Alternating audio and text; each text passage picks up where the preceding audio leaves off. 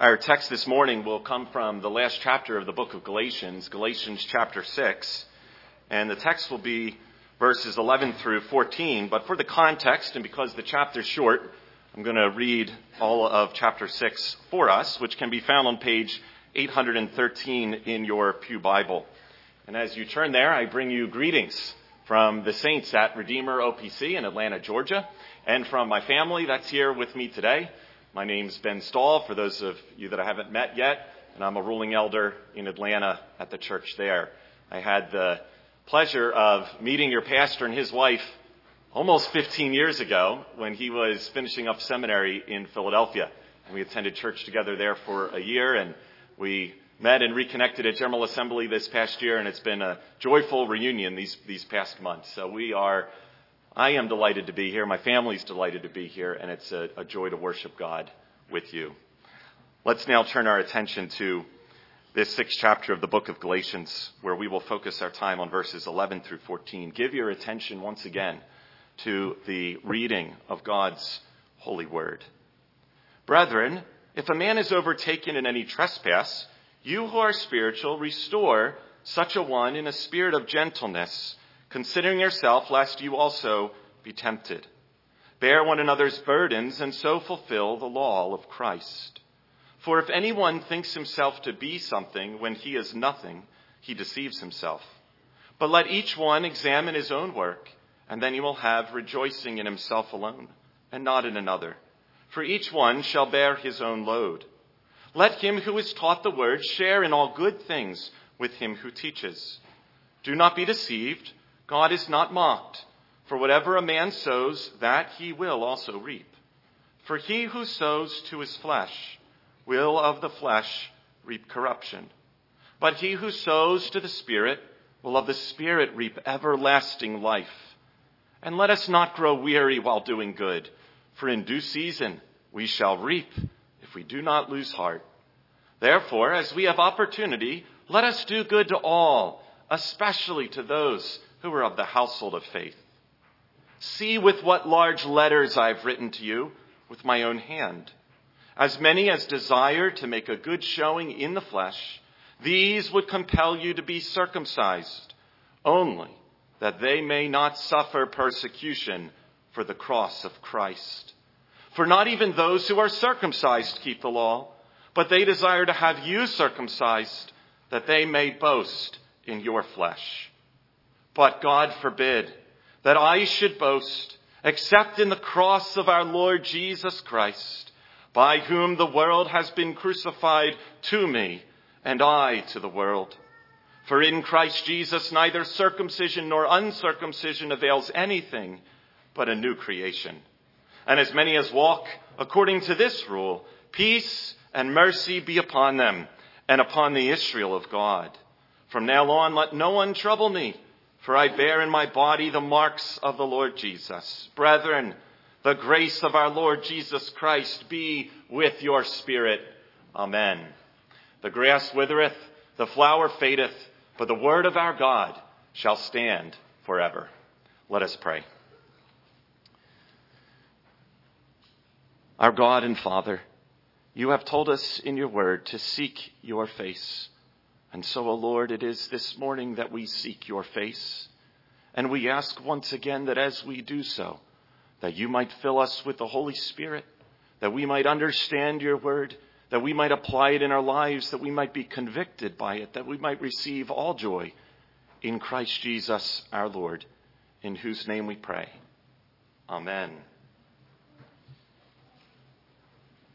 As the pages of Scripture open, we come to that 3rd chapter of Genesis, where we know well the promise of grace through the seed of the woman comes in its very early form. And it unfolds all through Scripture until Jesus Christ comes. But something else is announced in that 15th verse of Genesis chapter 3. It's the announcement of a declaration of war. A declaration of war by God himself. For he says in those opening words, "And I will put enmity between you and the woman, and between your seed and her seed. He shall bruise your head, and you shall bruise his heel." The seed of the serpent, the devil, would be at war always with the seed of the woman. who would in fullness of time come, Jesus Christ the Lord. This warfare is given to us in different pictures with different words throughout the Scripture. It's hard to go through one book of the Bible without seeing the warfare on display for us. Moses, in his 30th chapter of Deuteronomy, he tells us that God has set before us two things, life and death, good and evil, heaven and hell, if you would. And he always gives that imperative, choose life, and the Lord is your life. Cling to life, not the devil who is dying and leads to death. As you unpack the Scripture further, you see that coming out more. Joshua says the very same thing. Who are you going to serve today? The gods of the nations, the gods of the Amorites, you choose. But as for me and my house, we will serve the Lord. Jesus lays out that very same picture as he ministers in the New Testament in his earthly ministry. He shows to us that there are in his kingdom wheat and also tares. Then the tares are always seeking to swallow up the wheat. There are sheep and there are goats. And as we go even on into the Scripture to that very last pages of Revelation, we see that warfare pictured for us in its climax when the devil and all his followers and that great evil prophet are thrown into the bottomless pit of hell forever. And Christ and his saints rule forevermore. Well, Galatians gives us a picture of that warfare in these verses from chapter 6. And Paul gives us a picture with these words, the flesh and the cross. Two religions, two ways. One of those ways is broad and it leads to destruction. One of those ways is narrow and it leads to everlasting life. And as Paul concludes this book, he does so by drawing attention to his concluding remarks in this way, in verse 11, see with what large letters I have written to you in my own hand. If you know something of Paul's epistles, you know that he often had a scribe writing his words for him. Sometimes he would write the conclusion to the epistle. But here he's either writing the whole conclusion or he's written the whole book. And he's written it in large letters because it's so important that the saints at Galatia, that the church understands that this message is from God. He leaves it to no other. He writes it himself. And he writes it with great words. And he's going to conclude his whole book by summarizing it, by showing the religion of the flesh compared to the religion of the cross. Look at this religion of the flesh in verse 12. There are 5 distinguishing characteristics that we see here. Paul is eager to bring out that there are as many as desire to make a good showing in the flesh. These compel you to be circumcised. Now, we need to know something a little bit about the book of Galatians. And we learned some of that actually in the book of Acts on Paul's missionary journeys. For as Paul went out throughout all the regions of the Gentiles, and as he went throughout Galatia and that whole region, he went preaching the gospel of the kingdom of Jesus Christ. Repent and believe the gospel. Repent, the kingdom of God is at hand. Believe on the Lord Jesus Christ and you shall be saved. But as he went, he was not alone. There were people that followed him. There were Judaizers. In Acts 15, verse 1, tells us that they followed Paul preaching another message. Paul calls it another gospel, as if there were another gospel. It's no gospel at all, children. He's using that to make as a figure of speech to let you know there is nothing else. And they preach this, that unless you are circumcised, you cannot be saved. It was for that reason and that message, that dispute of life-changing and eternal importance that Jerusalem council was called in Acts chapter 15. What is the gospel? Is it circumcision or works plus Jesus that saves? Or is it, as Paul said, we believe that through the grace of the Lord Jesus Christ alone, we shall be saved? Which is it?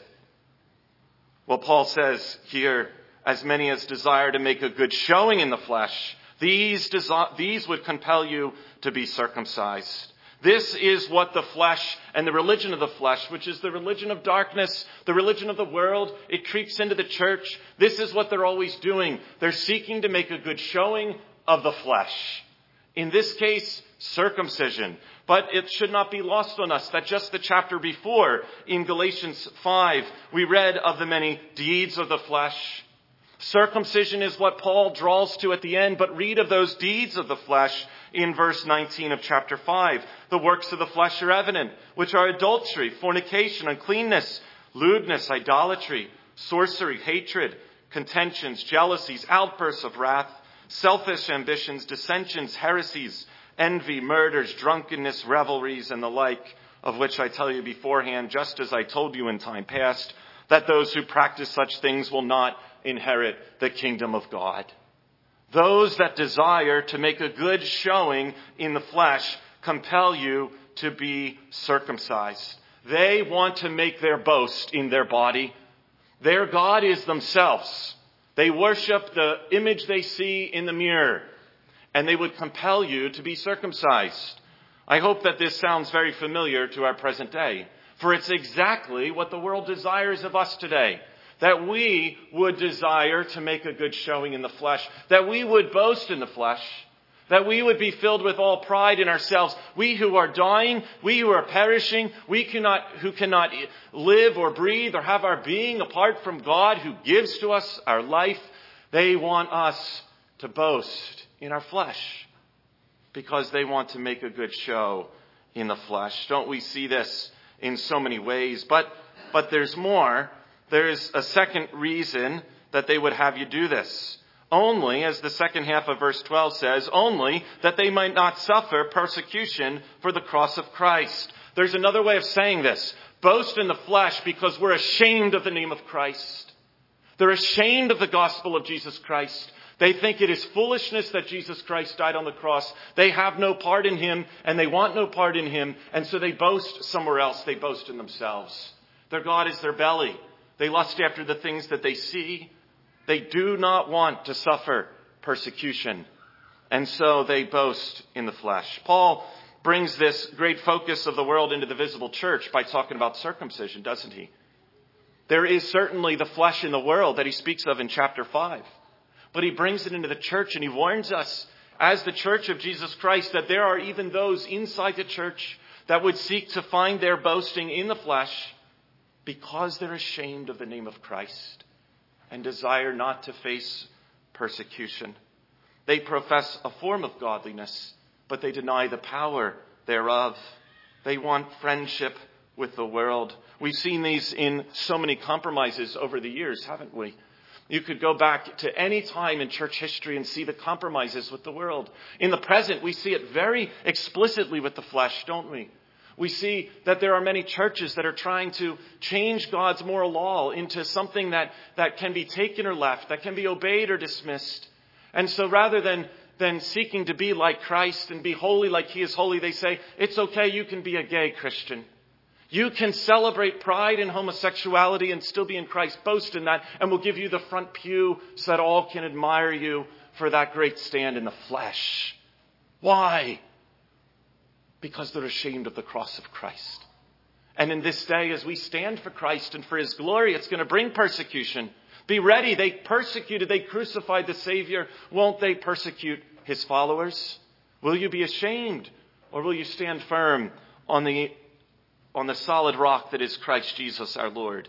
The world, the flesh, the kingdom of Satan, it boasts in the flesh because it does not want to suffer persecution for the word of God. But it goes further than that. There's another reason. For not even those who are circumcised keep the law. They reject the word of God themselves. They would say, be circumcised because that's what the word of God says. They abuse the word of God. They misuse the holy things of God, and they would lead you astray. But even they themselves, as you look at them, they're not following the word.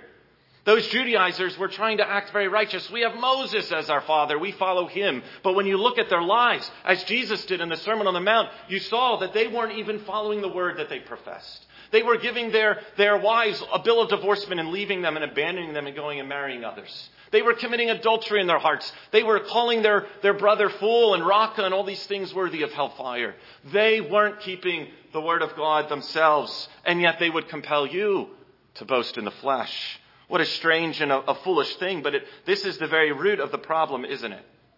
The root of the problem is not today a moral issue of homosexuality or abortion, as we talked about in Sunday school today, or fornication or all these other depravities that we see. Isn't the root of the issue unbelief? The root of the issue is that they do not believe the word that has been spoken gloriously by God through his prophets in time past and in these last days through his Son. They don't believe it. This is the root of the issue, unbelief. They would compel you to boast in the flesh, but they don't even keep the word that they claim to believe. They do not keep it. If you were to think back, I assume many of you are familiar with the formation of the Orthodox Presbyterian Church in 1936, going closer and closer each year to 100 years of this denomination. What was the reason that Machen and others were kicked out of the PCUSA and the OPC was formed? Was it because, as is the case today, the PCUSA had abortion doctors speaking at their general assemblies? Was it because they had homosexual clergy in the pulpit? Was Machen kicked out for that reason? No, he wasn't. Those moral issues weren't there in the church. It was this reason. Machen said that to be a Christian, and you don't have to be a Christian, but if you are a Christian and you call yourself a Christian, you must believe that the Word of God is inerrant. That it is what it says it is. That God is who he says he is. That in God's holy and inerrant word, as Jesus is declared to be risen from the dead in the flesh, a Christian must believe that. A Christian must believe that Jesus was born of the Virgin. That Jesus did and is able to do great miracles. That when he called Lazarus from the tomb and said, "Come forth," that Lazarus did come forth. That atonement that took place on the cross, that it was a substitutionary atonement. Those were the things. Belief in the Word of God. Machen believed the Word of God, and all the many Christians believed the Word of God. That was the root of the issue. And once that belief in the Word of God was cast out of the PCUSA, then all the moral depravity flowed from it, like we see today. Belief is the root thing. All the moral issues flow from the heart that does not believe in God and boasts in its flesh instead of God. The religion of the world, it boasts in the flesh because it's ashamed of the cross and it doesn't even keep the word. But there's even more. The fourth thing that the flesh does is they desire to have you join them. For not even those who are circumcised keep the law, but they desire to have you circumcised. They want you to join them. The dead love this, that more people would be dead. They want you to perish like they're perishing. The devil rejoices when one would hear the word of God and reject it. He hears that parable of the sower, and he hears of the seed on the wayside and on the thorny soil and on the rocky soil, and he rejoices in that seed because he loves this, that others would perish with him. And those that follow him, his demons and all those teachers of false religions, they would desire to have you join them. Isn't this the message of our day? Come be an ally. You don't have to be circumcised. That was a long time ago. Just be an ally of sin. Just rejoice in sin. Just accept it when your loved one or your own child who was born a boy now tells you to call him by a girl's name. Just accept it. Just be an ally. It's okay. Rejoice in that. How many are doing that even today? That's what the religion of the flesh wants. It desires to have you join them. And how tempting it is. It's tempting to want friendship with the world, isn't it? Children, if you're in school, if any of you are in Christian school, or maybe some are in public school, but even in homeschool, when you go around with other homeschoolers, don't you have a temptation to look just like the world? You want your friends, even your unbelieving friends, to think well of you. So there's this great temptation to look like it, the world. Churches face the same temptation. They want to be packed. They want the world to like them. They want the news media to lift them high, to play out their Christmas messages where they have no Christ and no hope and no joy, but celebrate the creature instead of the Creator who is blessed forever. Amen. That's what the world desires for you to join in, and the temptation is real to do it because there is sometimes that desire to have friendship with the world, to embrace sin, to stop fighting, to give up the warfare, to just give in to sin, to no longer press back against the deeds of the flesh, stop the mortification. In a way, that's the message of the liberal church today. Cease mortifying the flesh when God says, mortify the deeds of the flesh and be holy as you are holy. And pray, lead me not into temptation, but deliver me from evil. He who told us to pray that is able to do it. Don't give up. Keep mortifying the flesh. But why? Why would they do all these things? Why do they desire you to make a good show in the flesh? Why do they desire you to be ashamed of the cross? Why do they desire you to reject God's word and to join them? Well, isn't it for this reason, at the end of verse 13, that they may boast in your flesh? They desire to boast in your downfall. This is everywhere. Pride comes before destruction, and look at the Pride rallies, parades through every city in the world.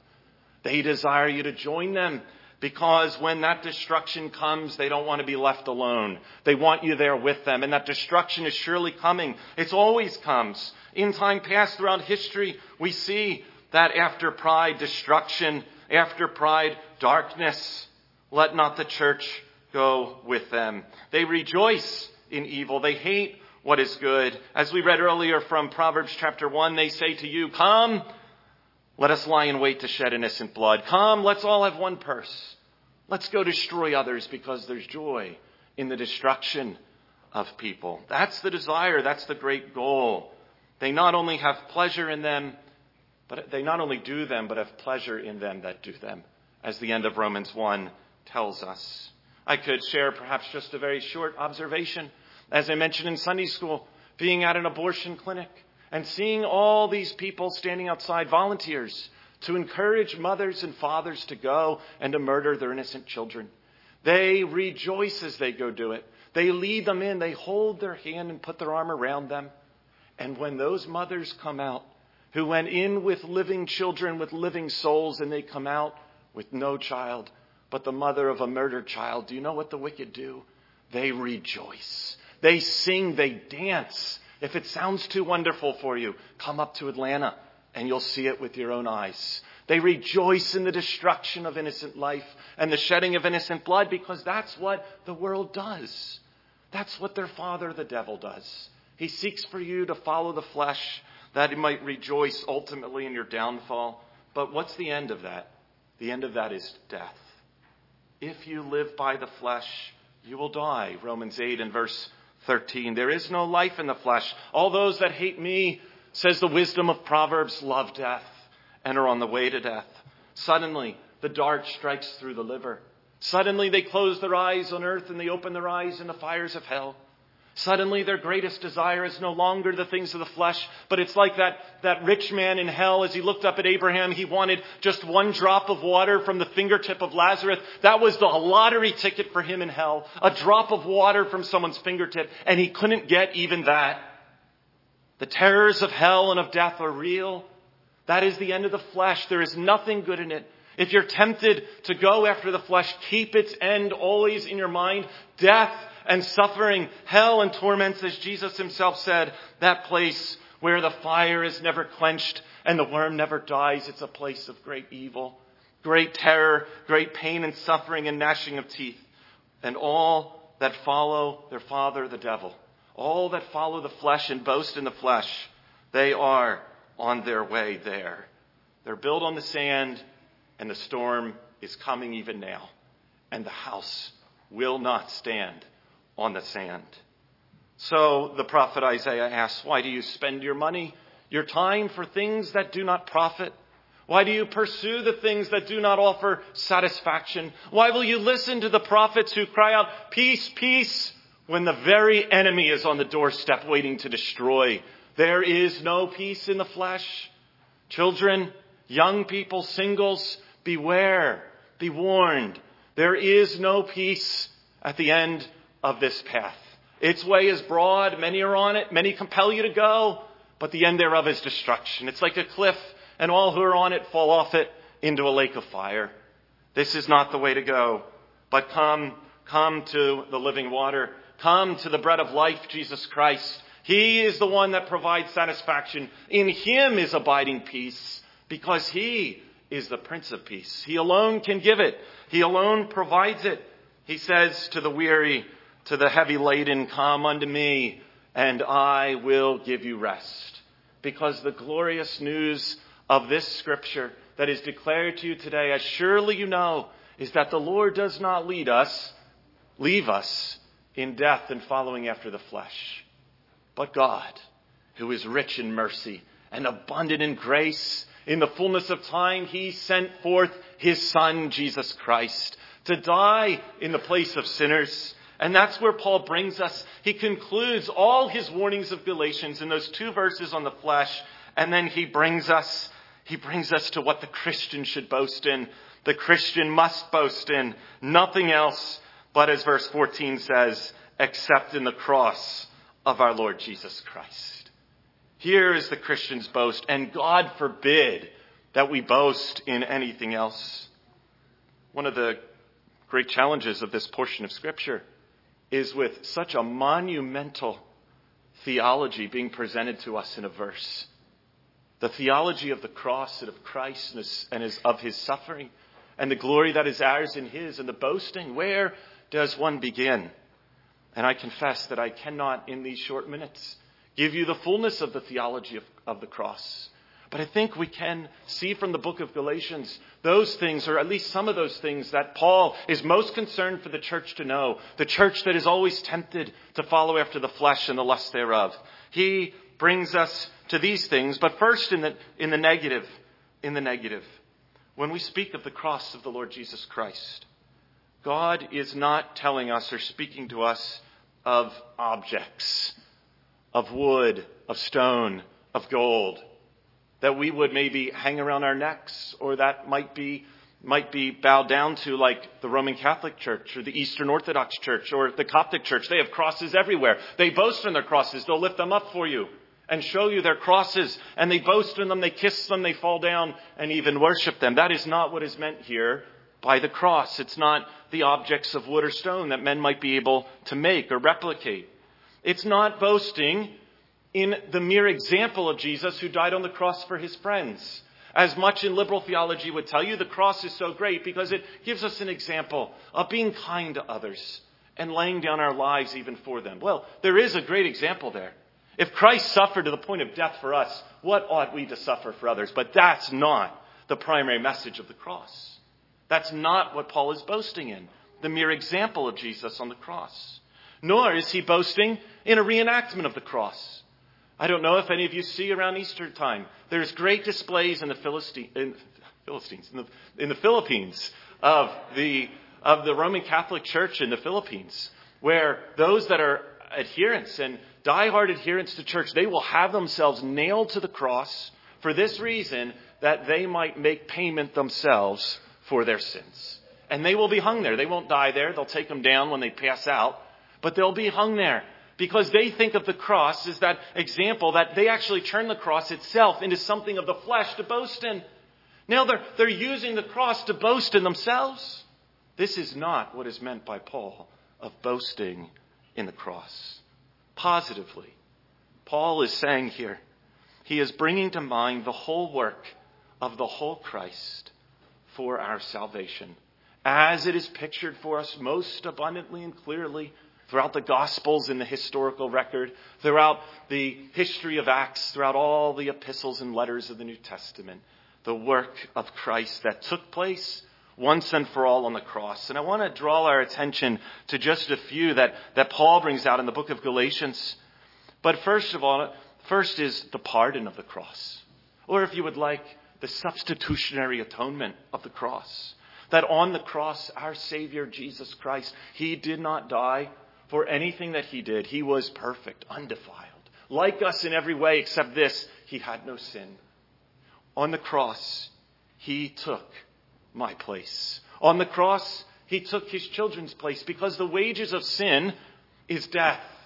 But the gift of God is eternal life through Jesus Christ, his Son. And so Jesus Christ went to that cross bearing not his own guilt, but bearing the guilt of his children. Even as 2 Corinthians 5:21 would tell us, he, that is God, has made him, that is Christ, to be sin for us. He who knew no sin, that we might be made the righteousness of God in Christ. He was the sin bearer. He was made sin for us. But Galatians gets even stronger in its language. In Galatians 3 and verse 13, Paul says, Christ redeemed us from the curse of the law by becoming a curse for us. For it is written, cursed is everyone who hangs on a tree. On the cross, Jesus Christ was made a curse for sinners, for his children, for us, as Galatians says. That us is a remarkable word that's used. It does not mean everyone that was ever born. Paul is very keen to point out in his epistles that he is often writing to the saints. He's writing to the elect. He's writing to the elect in the churches. To you who believe on the Lord Jesus Christ who have professed with your mouth what you believe in your heart, that God has raised him from the dead. This cross of Christ, this substitutionary atonement is yours. Christ Jesus has pardoned us by his work on the cross for us. He did not just pretend there was no sin in us, but he became sin for us. He did not simply remove our sin and say, I won't remember it anymore. He paid for our sin on the cross. Every single sin that we've done or will do, payment was made once and for all on the cross by Jesus Christ. That's why Paul says, God forbid that I should boast in anything else, for there's nothing else that I have eternal life through. There's no other place I have pardon, but on the cross of the Lord Jesus Christ. Therefore I boast in it, and I boast in him. But he goes even further, that on that cross, there's something particular to note about the payment. He pardoned by making payment, and that payment was a full payment. I think this is the primary message of Galatians as it relates to the work of God and the work of our salvation. That the payment that was made on the cross was not a payment that almost satisfied the wrath of God. Not a payment that almost would bring us nigh to God. Not a payment that would almost save. It was a payment that saved to the uttermost. Even as Jesus said in Hebrews 7:25, that he saves to the uttermost. But what was happening in the religion of the flesh is they were saying that Jesus saves almost. And then you need to get yourself the rest of the way to glory. If that theology sounds familiar, that is Roman Catholic theology. That is what they teach, that Jesus saved from original sin, and then you by your works need to get yourself to glory, into eternal life. And there's no eternal life for you apart from your works. That's the lie of Roman Catholic theology. That's the bondage that 1 billion people are in because they cannot get to heaven. So they're ensnared and captives to this church and its works and duties and promises and all of its lies, leading its people to hell because it denies that when Christ made payment on the cross, he made full payment. But this is the very thing that Paul is so eager to remind the church in Galatia. Look at just the opening verses of Galatians in verse 3. Grace to you and peace from God the Father and our Lord Jesus Christ, who gave himself for his sins that he might deliver us from this present evil age according to the will of God our Father. He delivered completely from the present evil age to the age to come in glory. There is nothing about your works there. This is all of grace that took place on the cross. He's also highlighting the injustice of boasting in ourselves because Christ has made full payment. There's no other payment that can be made. Children, think of this analogy. Imagine if you can wrap your mind around $1,000. Imagine that you owe somebody $1,000 and you have no money to give them. Now, what if your father or your mother took $1,000 of their own money and they went to your friend that you owed that money to and they gave them $1,000 for you in your place? How much would you have left to pay your friend?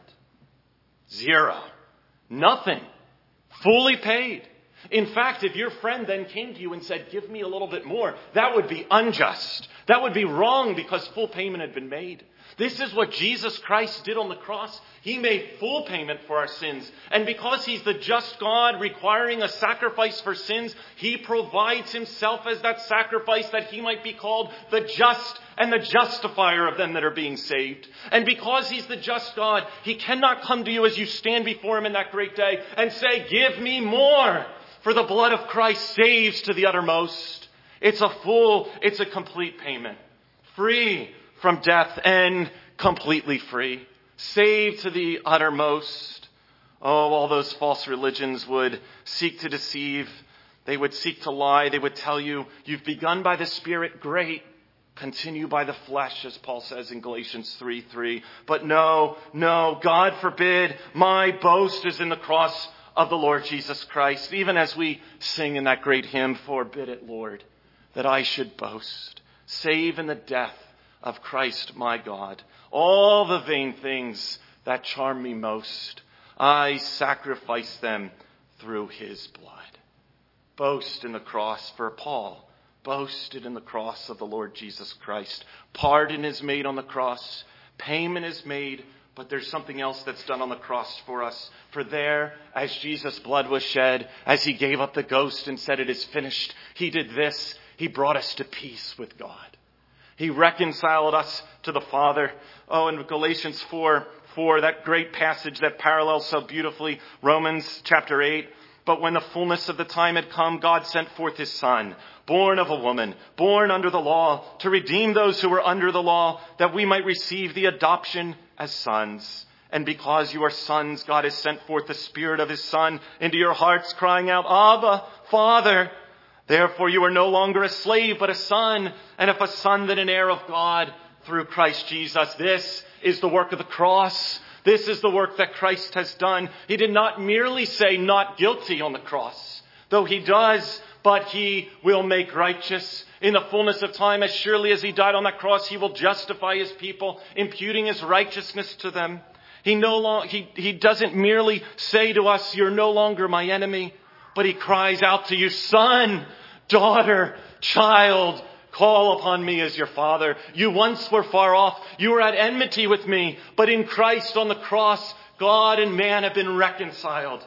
That's the work of the cross. Not merely redeemed and far off, but brought near to the very throne room of Jesus Christ. That veil was torn at the cross, that we might have access to the Father through the Son by the power of the Holy Spirit. What kind of peace is that? What kind of glory we have in Jesus Christ. Not merely go and sin no more, but you have an everlasting inheritance in heaven with the saints who have gone before you.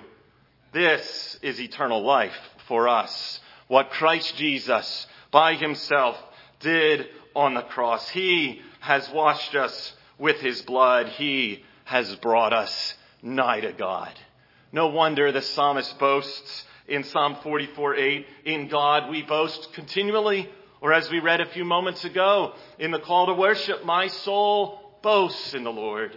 It's the same in the Old as in the New Testament. They looked forward to the cross. We look back at the cross. Both of us together boast in the cross of the Lord Jesus Christ. My sins taken by my God and my Savior upon himself on the cross and paid fully that I might have peace with God. What greater joy is this? I boast in the cross. The Christian, how can we, brothers and sisters, wrap our minds around this completely? It is too wonderful a thing for us, but we glory in it, don't we? This is our hope and our joy. Christ Jesus, our all in all. He is our boast, and we will boast in him continually all the day. So we cry out to God for more of him, more of the cross. Tell me that old story. I want to hear it. The Christian is the one who never tires of hearing of the cross of the Lord Jesus Christ. He loves it more and more as he grows older. He heard it when he was young in the pew. Now he's old in the pew. And he says, "Yes, Lord, I boast in the cross. Tell me more about Jesus." If you've ever been with an older believer on their deathbed, and what is it that they want? Read to me of the cross. Tell me of the Good Shepherd. Tell me of him who laid down his life for his children and was power again to raise it up, that as he rose, I might rise with him at the last day. Tell me of Jesus. Give me more of his love. That's our boast. That's our joy. If that's not your joy today, ask God for it. Ask God for joy in the Holy Ghost. If this is not your belief today, if you are trusting in your flesh today, look at it truthfully as it's presented. The end is death. But the gift of God freely of his free grace is given to you in Jesus Christ, even to all who would repent and believe in him today. Today, you can repent and your sins will be blotted out. Praise be to God. No one else can give that to you. Jesus Christ alone, who died on the cross for sinners.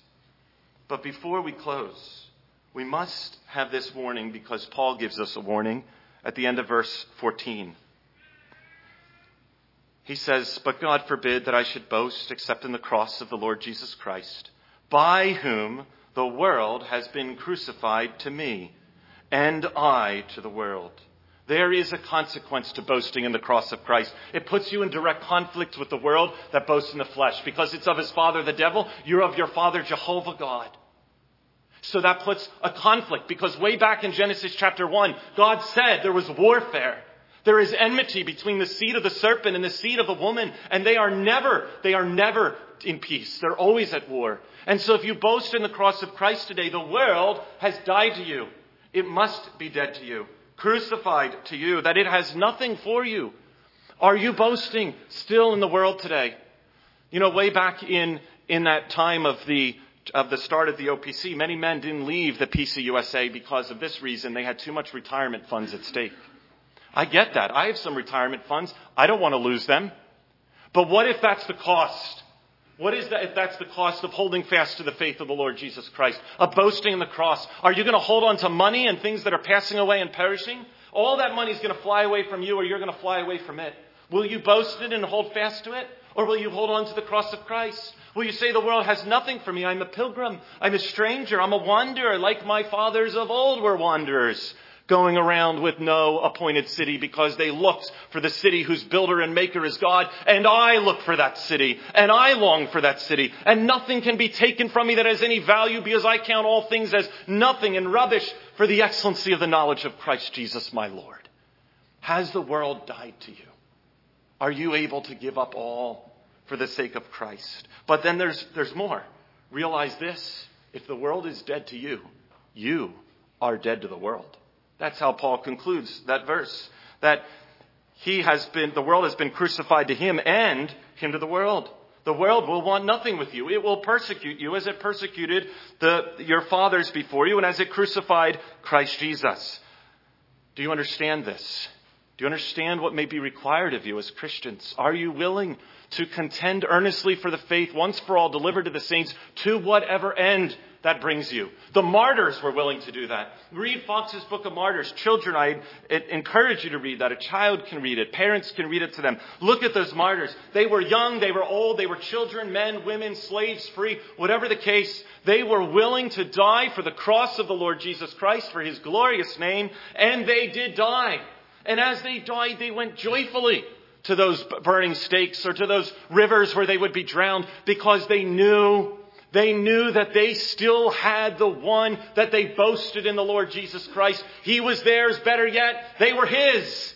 He had their names written on his hands, even as they had his name on their lips. They were willing to die. The world could do nothing for them, because Christ Jesus had given to them everlasting life. Take up your cross, brothers and sisters, and follow the Lord Jesus Christ. And so this text then is asking this question clearly of us. Where is our boast today? What are we boasting in? The false prophets change the gospel. The false teachers tweak the gospel. The false churches abandon the gospel. But we who are being saved believe in the glorious gospel of God concerning the Lord Jesus Christ, because it is in him alone that we have the redemption of our sins and everlasting life through his blood. Boast in that. It endures. It's abiding. Confess Christ with your lips. That's the topic of our message tonight from Matthew chapter 10. Confessing Christ. Confess him, you who boast in him, and see the joyful rewards that he who confesses Christ before men, Christ will confess before his Father in heaven.